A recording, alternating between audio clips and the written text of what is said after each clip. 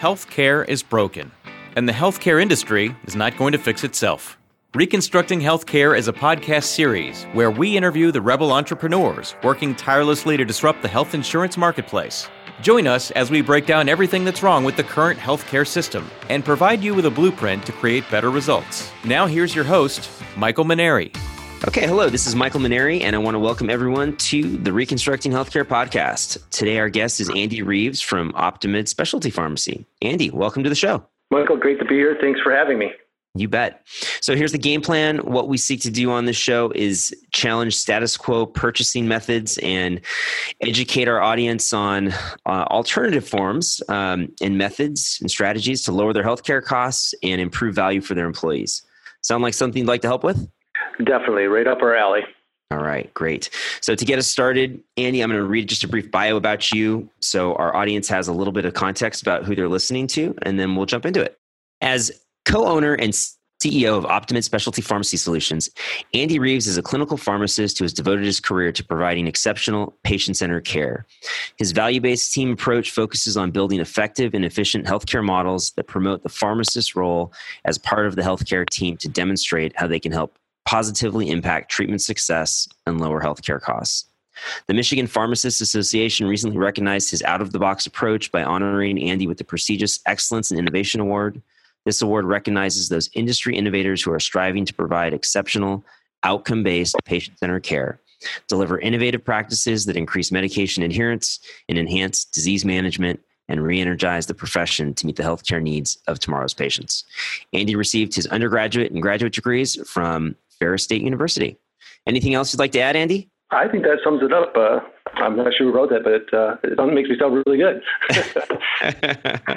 All right. Sounds good. So, Andy, you are a clinical pharmacist by training. What motivated you to really transition from being an employee to being an entrepreneur and launching your own specialty pharmacy? Well, after I graduated pharmacy school, I worked for a few months in a retail chain before I realized that that was not the environment that I wanted to participate in from healthcare. And then I went to a hospital setting, which I enjoyed that interaction and communication with physicians and creating care plans for patients. But an opportunity came up where I was able to be a part owner in a pharmacy that was in a teaching facility and a clinic base where we had that kind of that retail component, but also kind of the interaction with physicians in that clinic based. And so that's kind of what kind of launched me into, I guess, the ownership portion of the career. And it kind of was a frontline pharmacist for many years and saw where the marketplace was going with healthcare and really developed a lot of experience working with the physicians on the frontline delivery and also seeing it from the patient's perspective of how some of the outcomes and factors they were facing that could be improved upon and how healthcare is delivered. Let's start this interview at a macro level, then we'll get into the Optimid product and service. As you know, we have a healthcare system that consumes more and more of our disposable income, which effectively leaves less money that could be better spent elsewhere in the economy. And prescription drugs, specifically specialty drugs, are really playing a larger role in the cost continuum. So tell us, in your opinion, what do you think are the key issues with our current healthcare delivery and payment system today? I think the biggest issue is healthcare becomes more and more vertically integrated, which keeps driving the misaligned incentives and the reimbursement methodology that's used to reimburse for healthcare in general. But in this particular case, talking about specialty pharmaceuticals, using outdated methodologies of AWP or average wholesale price to base our cost on is not the best factor going forward. And again, in this created in that health system, it's really misaligned incentives that are driving a lot of the cost and waste within the industry. We agree with that. We oftentimes talk about misaligned incentives, and with many of our other guests, we've talked about the problems with traditional provider reimbursement. If you had to just start from a clean slate, what changes would you make as far as how we pay for healthcare? And if you want to kind of opine on prescription drugs, that's fine too. I think we got to get away from the one-size-fits-all approach to healthcare. Patients have very individualized needs, and what they need versus the next patient is very different. And to try to capture that and reimburse on that model does not work well. And we got to get away from percent of billed amount and charges from master charges and the methodology around that, just like I mentioned with average wholesale price, and get back to what does it cost to deliver the service, what's a reasonable profit in healthcare, and make sure that all sectors of the healthcare are reimbursed consistently and equally based on the needs of what that patient needs to get better health and better health outcomes. That's a good definition, especially, I mean, I think, what you said, and I think you said it a number of times, it's centered around the patient. It feels like in the current system, the patient is oftentimes the last thing that gets thought about when it comes to, how the system works and how reimbursement works. So I think you're onto something there with those points. Well, it probably leads into your next question is where some of the problems within healthcare are at and kind of how each sector of the sectors of healthcare are very siloed. And, again, from the system perspective, trying to vertically integrate those, but there's not a lot of communication among the different parties that are working on that. And we see that in many different sectors, even if you look at from how medications are billed. You got the pharmacy channel where we're billing on the pharmacy benefit of the health plan. And then you also have the medical side where a lot of your other laboratories, but 50% of specialty drugs occur on that medical side. And really looking at a comprehensive approach of looking at where those costs are on both factors and how to best communicate between those two different channels of billing to maximize savings and value on how those are delivered. And again, even on the methodology for pricing, right now, those are both pricing matrices are different on those different channels. And so getting back to a simple factor of what's value on those and how we can reimburse on both sides of that channel to really bring value to the system. Let's move on to OptiMed. So, you're not a pharmacy benefit manager or administrator, and we've had those other types of companies on the show. So explain to us what the OptiMed, really product and service is and what problem you're attempting to solve in the marketplace, Andy. We go after a greater than, just specialty pharmacy, but, again, looking at the medical side and the pharmacy side. And really what we're looking to solve is to reduce the upfront cost on a short-term basis, but then also looking at how we can control long-term cost. Again, by increasing the communication among the channels. And again, what we like to say is harmonizing how healthcare is being delivered. Because if you look at, vertical integration and what's happening in the marketplace, I kind of equate that to an analogy of, if you look at a band or something when they're warming up, everybody's marching to their own tune, playing a different pace, a tempo, different notes. And then a lot of times in a concert, you'll see them come together at once. And that's where I see kind of how healthcare, where it kind of comes all together and now they're on beat. And that's where that communication happens. Because if you look at from the clinical side of delivery of healthcare, you have, the diagnosis and diagnostic component, you have the actual therapy and treatment, but then you have monitoring. And a lot of times those are happening in different silos, different products, and there's not one way, a system of bringing those together. People see a specialist, but then, they also see a primary care, and the communication between them is not adequate. And so how do we bring all those pieces together and really look at it from a comprehensive approach to really make sure that the patient is in the center of that and really getting everything that they need to support their treatment journey to, again, get the best outcomes. Because if we're getting into driving outcomes, that's where value comes from and reducing cost. And that's the approach we take. And we look at, a multi-factored approach when doing that in the ways that we can bring either partnerships or solutions-based to employers around what's driving their individual healthcare costs. Just to repeat, you guys are trying to, I do like that analogy, try to harmonize all the players and make sure that, from diagnosis to therapy to monitoring, that it's all working for the patient. Let's take a step back even from there, Andy, and talk about, the primary, that may be a byproduct, right, of what you guys are doing, but the primary service that you're involved in really is as a specialty pharmacy, correct? Yes, that is one of the major components of our business, is really looking at, how we can, reduce those upfront costs and increase that. And that goes back from looking at whether it's a self-administered product, it's an infusion-based product, whether it's an oral tablet that a patient just would take versus something that needs to be injected, and making sure that, again, the communication and education and engagement of the patient, that they're informed and really drives consumerism within that and get them involved in their healthcare. Because most of our audience is going to be, brokers and consultants and employers, right? And so generally, if they're thinking about a pharmacy, right, they're associating a pharmacy as a distribution source for their drugs, for their employees, but they're generally working through either a PBM or an insurance carrier, and they delegate the contracting for price to those intermediaries, as well as, the utilization management interaction with physicians. So it might be a good start in explaining how a specialty pharmacy is different from maybe the local CVS or Rite Aid pharmacy. I would say, specialty pharmacy difference in that it's very patient-centric, and it's really focused on making sure that the patient gets adequate outcome and gets proper, there's a lot of factors that go into that, and it's adherence, is a big one. It's also, understanding that the patient's getting results from utilizing the medication. So it's very focused on and supporting that patient in that journey. We can contract direct. There's nothing that says we have to work through a PBM. And so looking at that from that perspective, a direct contract sometimes, again, cuts out some of the middlemen. And when you're working with a TPA, we can integrate those so it looks seamlessly as well. In conversations with others, we've been told that 50% of patients aren't adherent with their medication. So what are you guys doing from a consumer engagement or a service standpoint to kind of, tackle that problem? We really try to look at, you look at the measures of adherence in the industry and what that means and how adherence differs from compliance. The industry measures for adherence are percent of days covered, which really tells you if the patient had medication available. It doesn't actually tell you if they've taken the medication or taken it appropriately. So we actually, when we're working with patients in that patient-centric approach, it's really look at what is true adherence. We know when we send out somebody a medication, how many days supply that should last.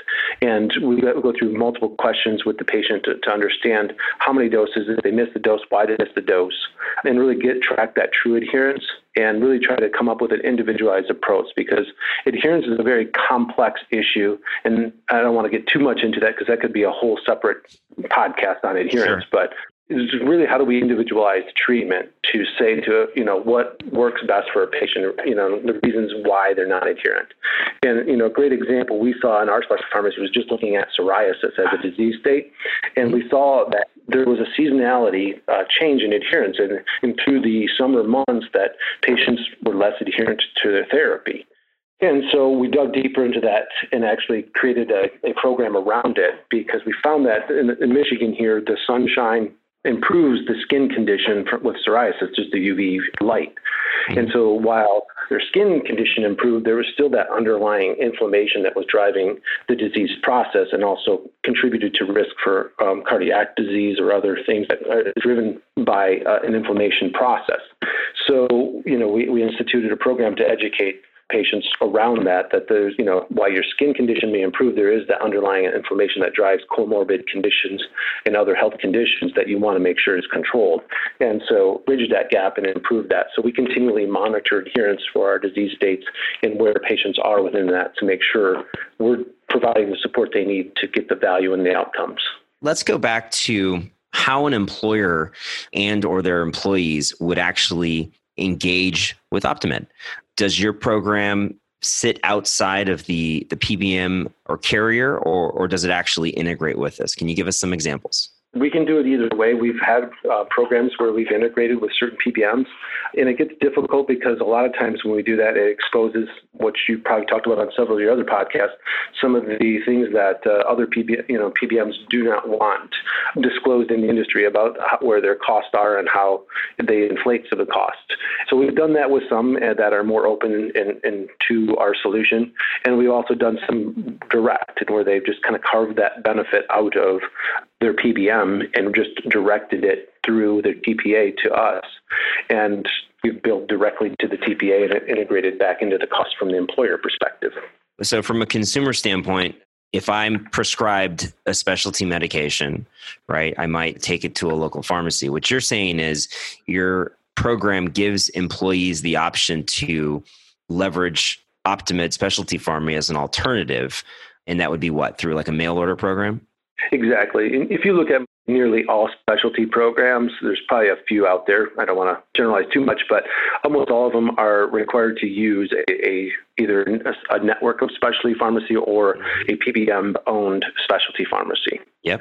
And so it wouldn't be much different than what they're currently used to. It's just what that pharmacy is and the level of service that the patient would get. In order for an employer to want to engage with you guys, there would have to be some mutual benefit, right, to the employer. So I would imagine that there would be some savings on purchasing the specialty drugs through Optimed versus the incumbent PBM. So can you give us an example of what would be the expected savings for the employer? We've done, worked with several groups. And again, it is based on utilization both on that medical side and the pharmacy side, and really looking at the data that group is from the utilization patterns, where the utilization is, and how we can reduce, again, that upfront cost, but then work with them on their programs so that we can guide therapies to the most appropriate cost-effective therapy at the time in that patient's journey. To give you an example, we could go into on a specific medication. There's Remicade, which is used for ulcerative colitis and Crohn's disease. There's examples where we saved an employer $30,000, $40,000 on a single administration of that drug. If you look at something that, on the pharmacy benefit side, that where we've done a lot of savings is where we've saved patients, $5,000-$6,000 a year on a Humira prescription, which is used for a lot of different inflammatory conditions. So essentially, you guys are just an alternative distribution source that can sit outside of a traditional PBM or carrier, and you're going to be more cost effective because you're not taking the margins that the traditional carriers and PBMs are taking. Is that really what we're talking about here? Without getting too much into the PBM discussion, but there's spread pricing on PBMs. Yep. There's misaligned incentives from a PBM using their own specialty pharmacy, inappropriately approving PAs because they're going to direct it into their specialty pharmacy. Mm-hmm. It kind of, a direct contract with us kind of, resets or realigns those incentives so that we're incentive by lowering cost in providing good patient outcomes. And when we have a direct contract, that's our commitment to that employer through our contractual relationship, is to work with them to keep their costs the lowest that we can. And again, to leverage, if we go to an acquisition cost plus pricing model and our methodology, as we get bigger and we leverage the marketplace and our pricing, our employer cost goes down as a group, rather than sticking to the methodology of an average wholesale price where, regardless of what our volume and marketplace buying power is, it's still based off of some average price that has nothing to do with what we actually pay for it.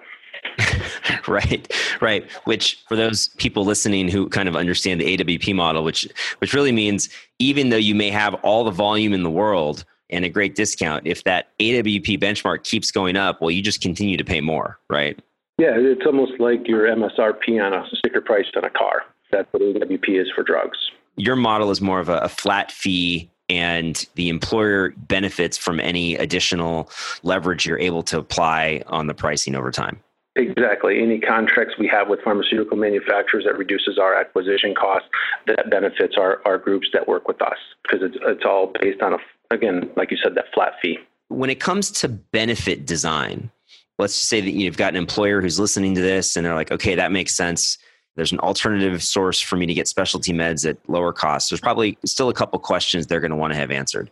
One of those questions is going to be rebates, which we've discussed at length with other guests here, and how, rebates are really problematic in a lot of ways. That continues to be the paradigm for a lot of employers. And so one of the things they might ask is, well, I'm getting rebates on some of these drugs.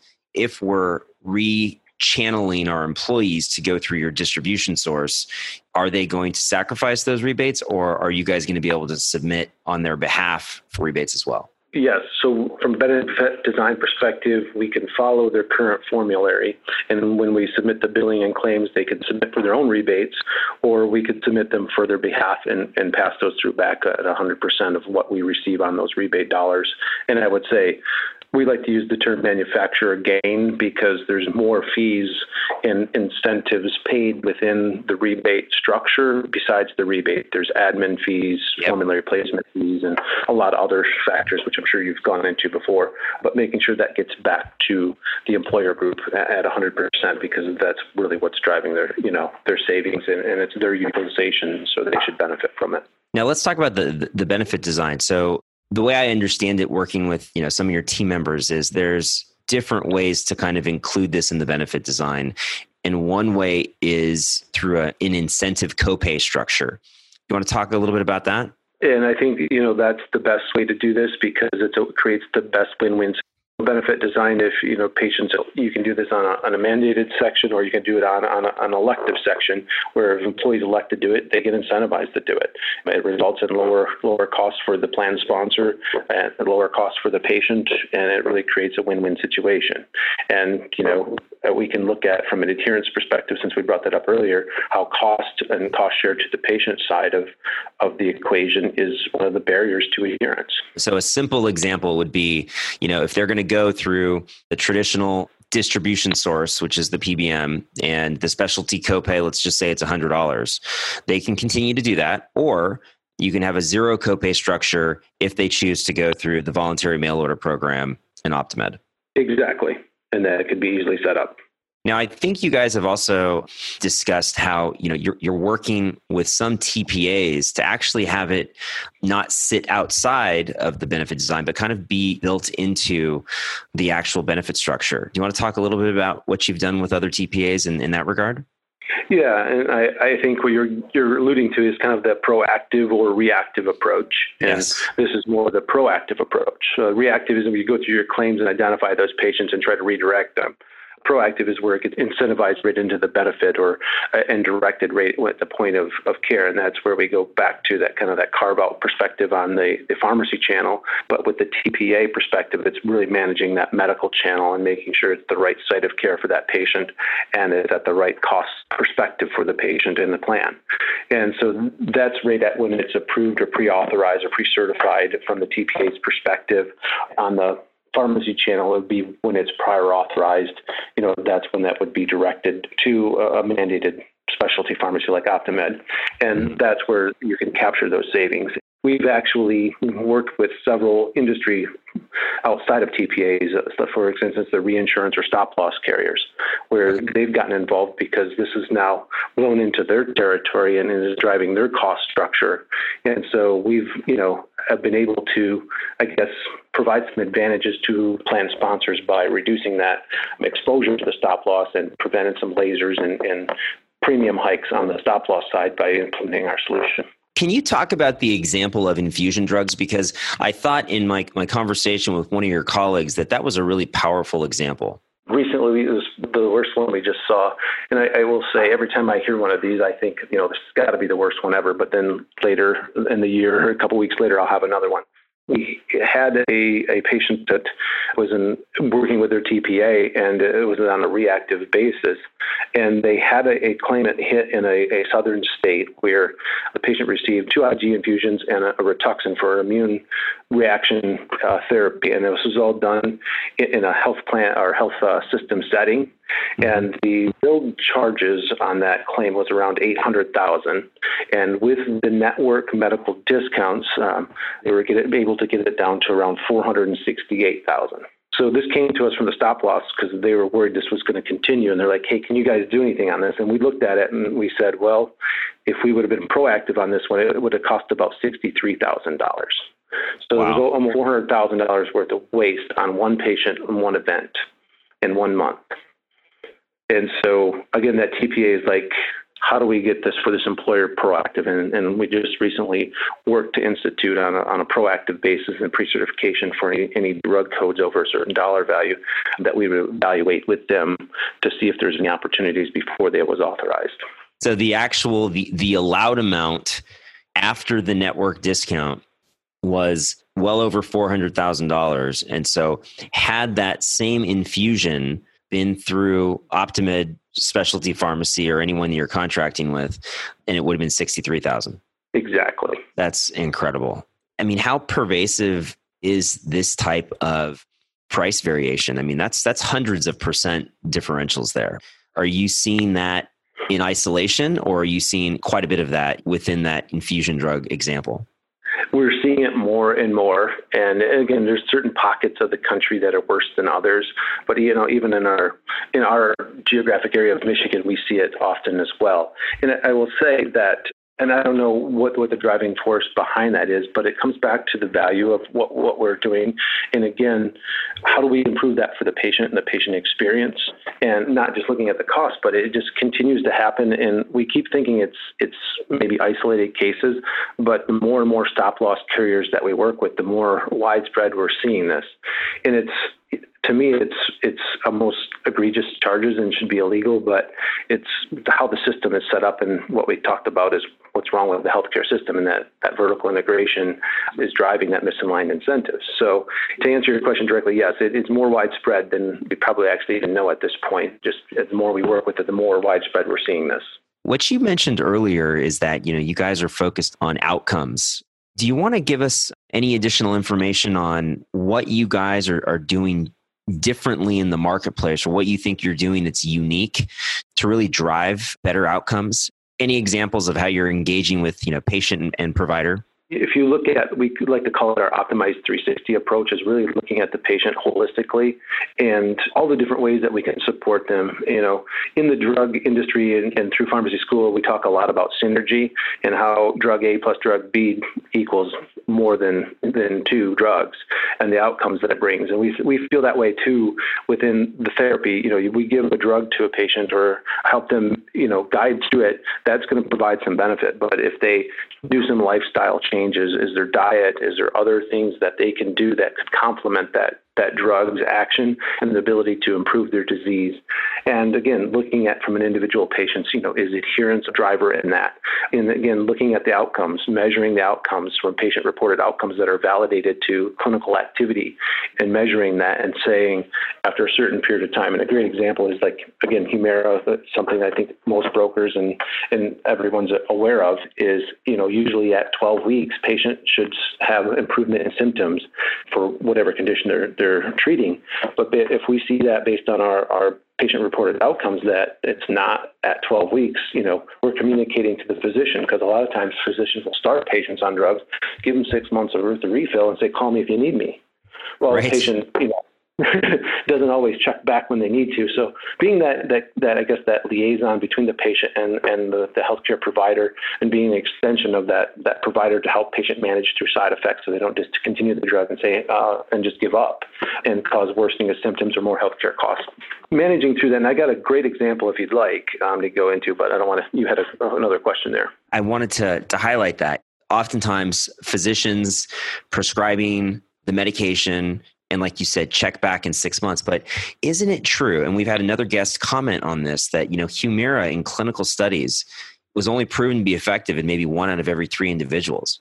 So given the price tag, I think you identified a problem. Like, we're spending $40,000 a year potentially on a treatment that may not work for everybody. In most cases, you can confirm if this is true or not, is the physician really checking back in to see if the drug is working?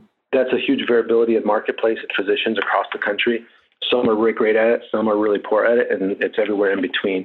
And I think that's one thing that we bring to the table, is making that consistent by bringing in a third party that helps with that communication pattern.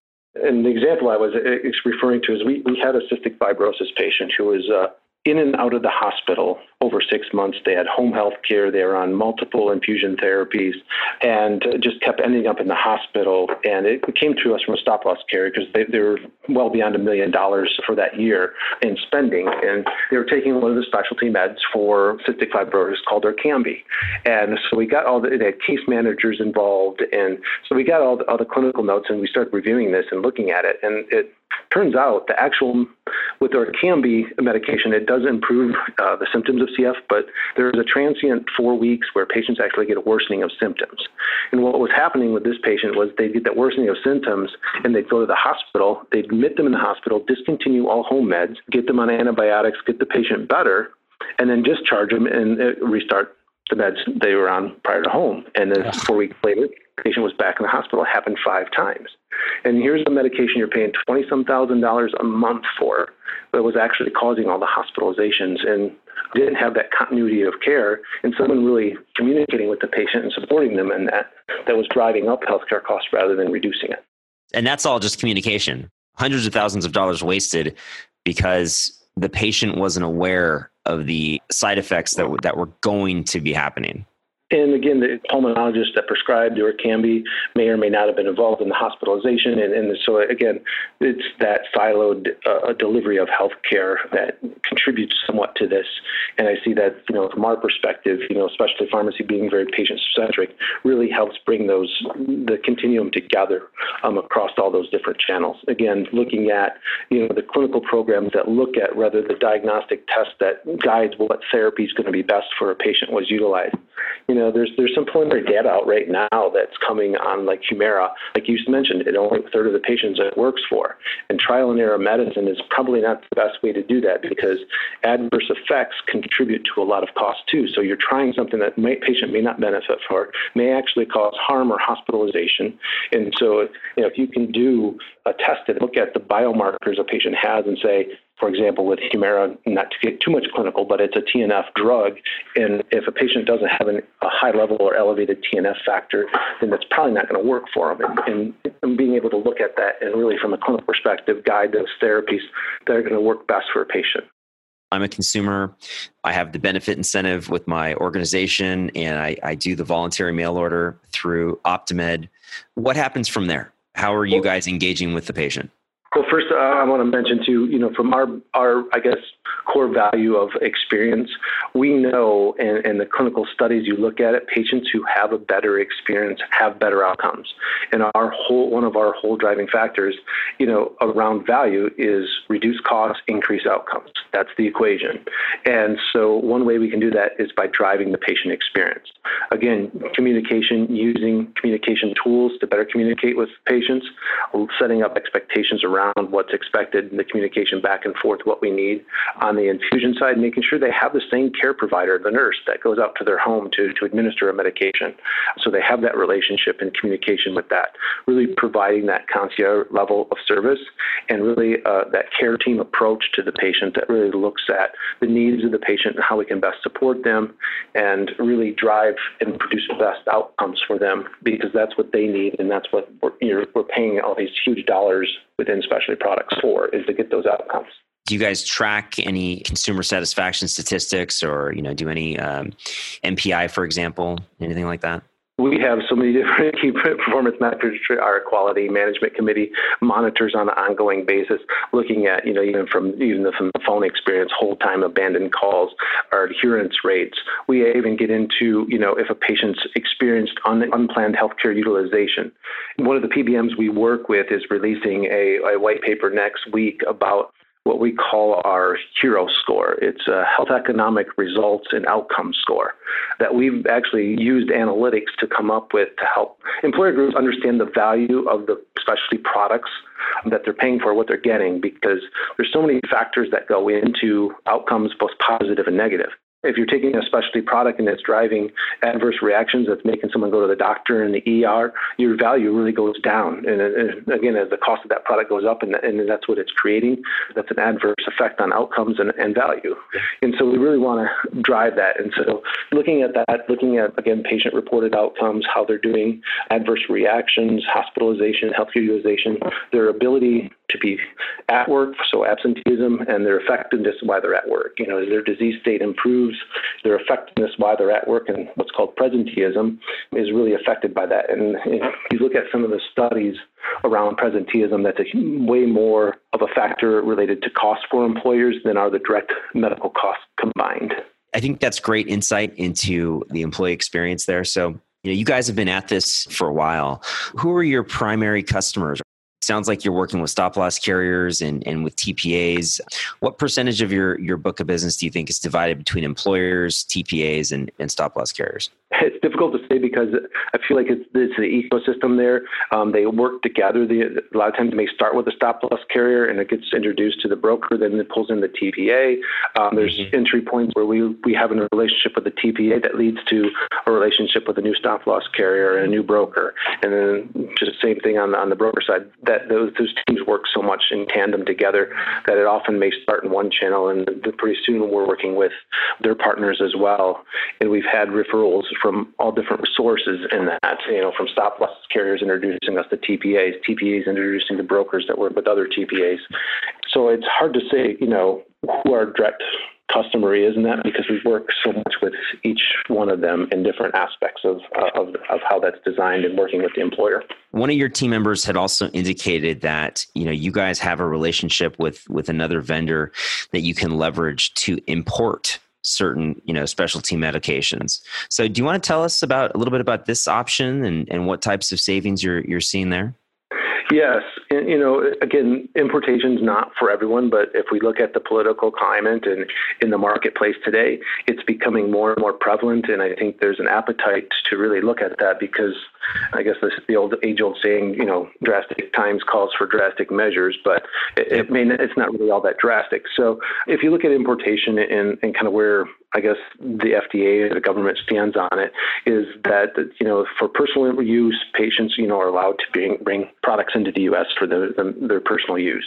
And so we help them coordinate that and coordinate it within the benefit that they can administer it through their employee benefits so that patients are not paying out of pocket for it. And we basically created a system with this partnership so that it works just like the normal system delivery is right now, so that it isn't a disruption or a new learning path for patients to experience and take advantage of it. And so in that same way, they would, working with a TPA or broker, and they want to work with it, patients would be able to put the messaging in on your PBM or however we work with them to do that. But the patients would come in and we would help secure what the information that's needed for that, get that to the outsourced pharmacy so that they could ship that directly to the patient here in the U.S. Got it. And again, making sure from a quality standpoint too, it's only working with countries that have the same tier 1 system that from a distribution chain within that country is similar to the U.S. so that we're not introducing counterfeit products and making sure the integrity of the products are there. Again, there's a recall system and communication between that country and us so that if a product's recalled for quality reasons from the manufacturer, we can get that to the patient if it's something that's going to cause an adverse reaction. Yeah, and I think Canada and I think Australia are some of those tier 1 options.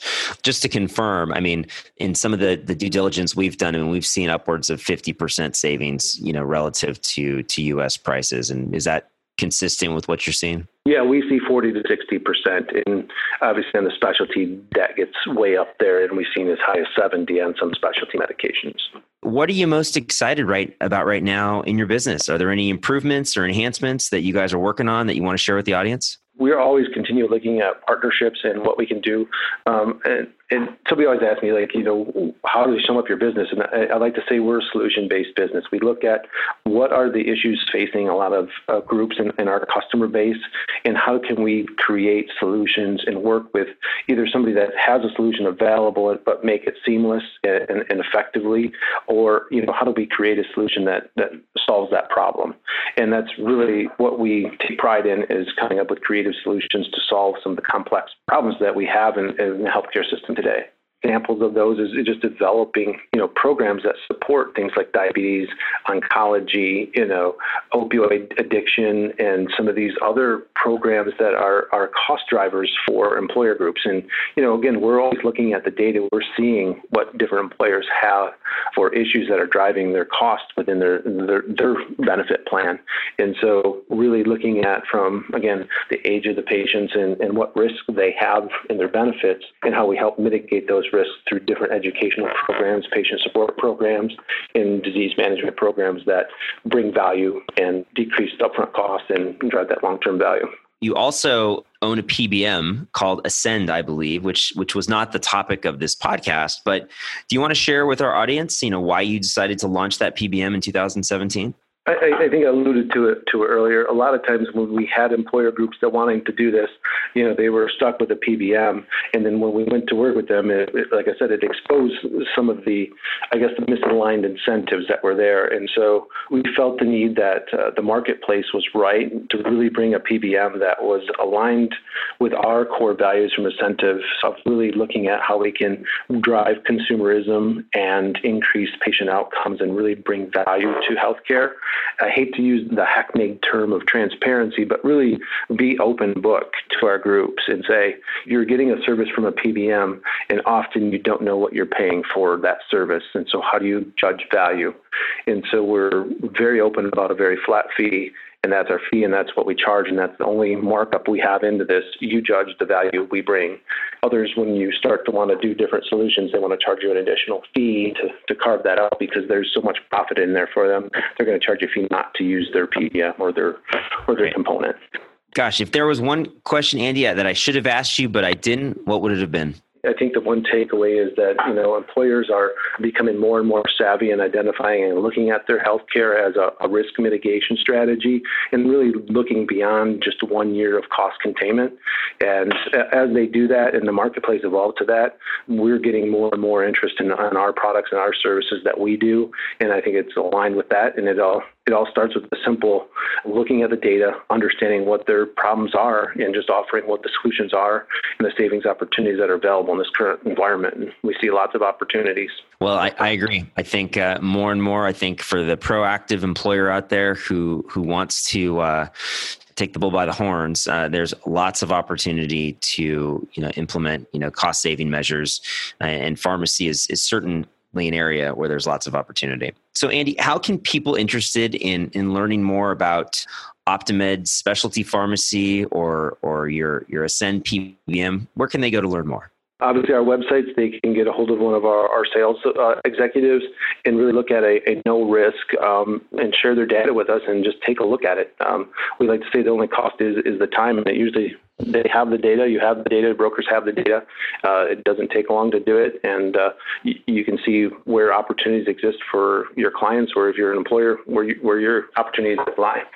Hey, on behalf of our listeners and myself, Andy, I really want to thank you for taking time out of your schedule to join us. I think it's been a great, insightful interview. Well, I really appreciate you having me, Michael. It's been great speaking with you and great working with you and your team. Thanks for listening to this episode of Reconstructing Healthcare.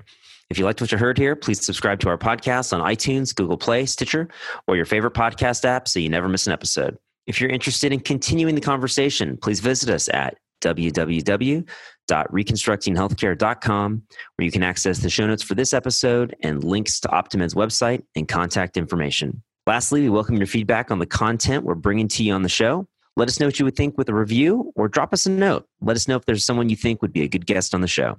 Thanks again, and we'll see you next time on the Reconstructing Healthcare podcast.